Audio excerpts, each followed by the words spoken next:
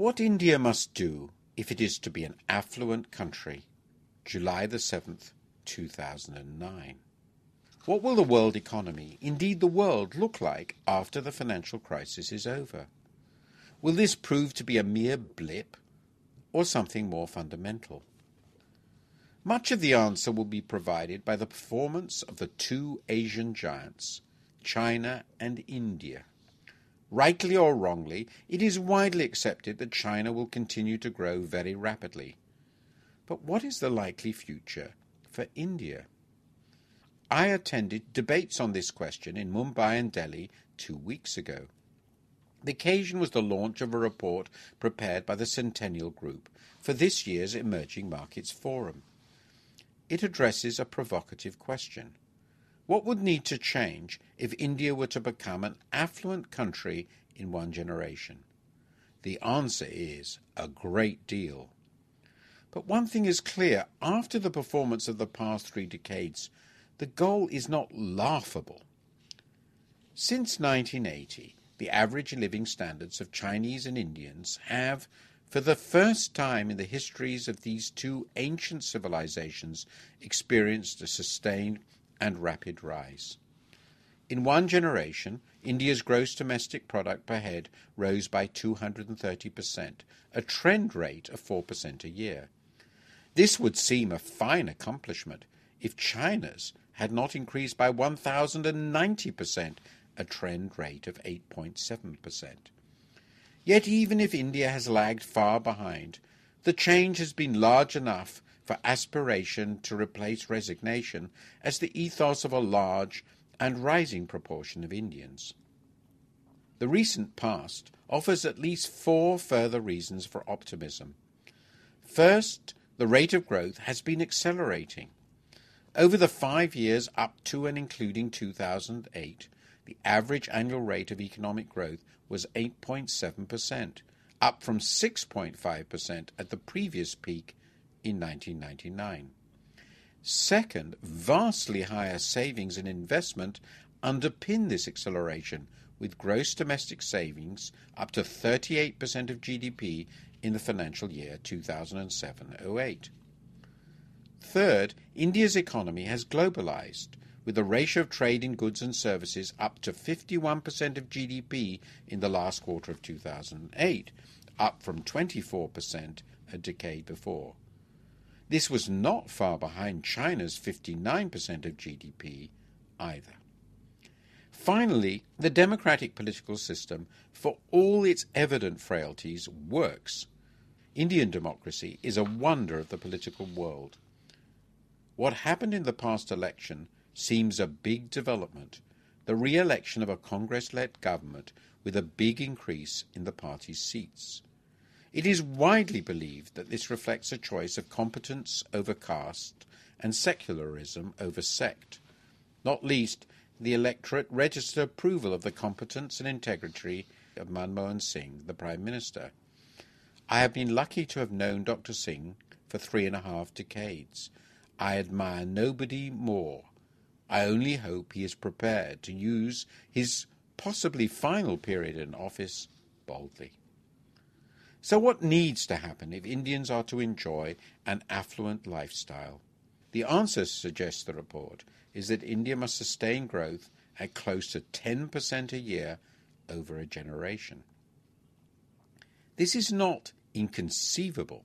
China has managed that, from a lower base, over 3 decades. But it is a massive task, particularly for so huge, diverse and complex a country.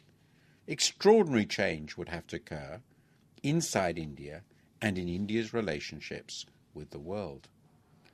For this to be conceivable, at least 4 things would have to happen.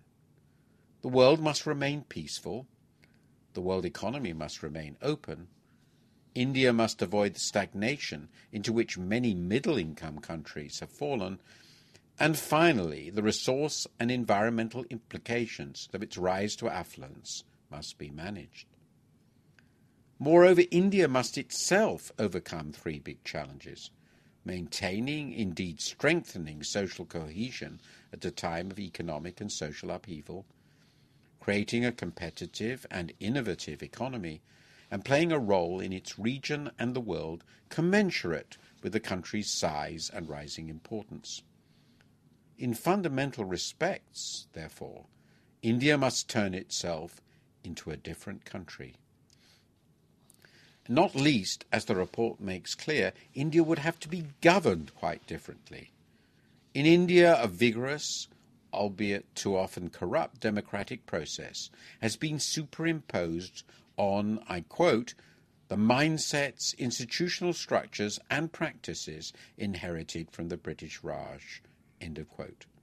India has prospered despite government, not because of it. It is a miracle the giant has fared as well as it has.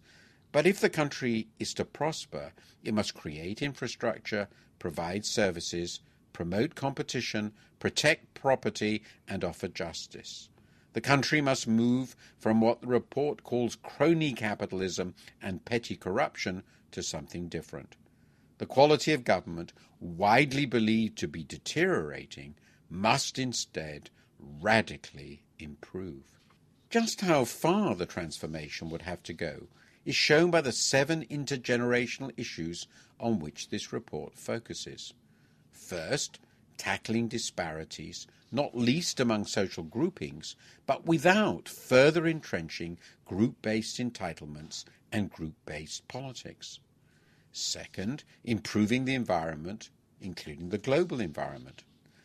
Third, eliminating India's pervasive infrastructure bottlenecks. Fourth, transforming the delivery of public services, particularly in India's ill-served cities. Fifth, renewing education, technological development and innovation. Sixth, revolutionizing energy production and consumption. And finally, fostering a prosperous South Asia and becoming a responsible global power. I take 2 big things from this analysis, one for India and another for the world. For India, I conclude that even sustaining recent performance is going to prove very hard. The era when the country could prosper just by stopping government from getting in the way is ending. India now requires efficient, service-providing government by competent technocrats and honest politicians. Of course, many foolish interventions still need to be removed. The government also needs to refocus its limited energy and resources on its essential tasks. But it must be able to perform these tasks far more effectively than it can today. What I take for the world is that India, for all the huge challenges it confronts, is likely to continue its rise, if more slowly than the report hopes. The job of adjusting the familiar Western ways of thinking about the world to the new realities has hardly begun. Within a decade, a world in which the UK is on the United Nations Security Council and India is not, will seem beyond laughable. The old order passes. The sooner the world adjusts, the better.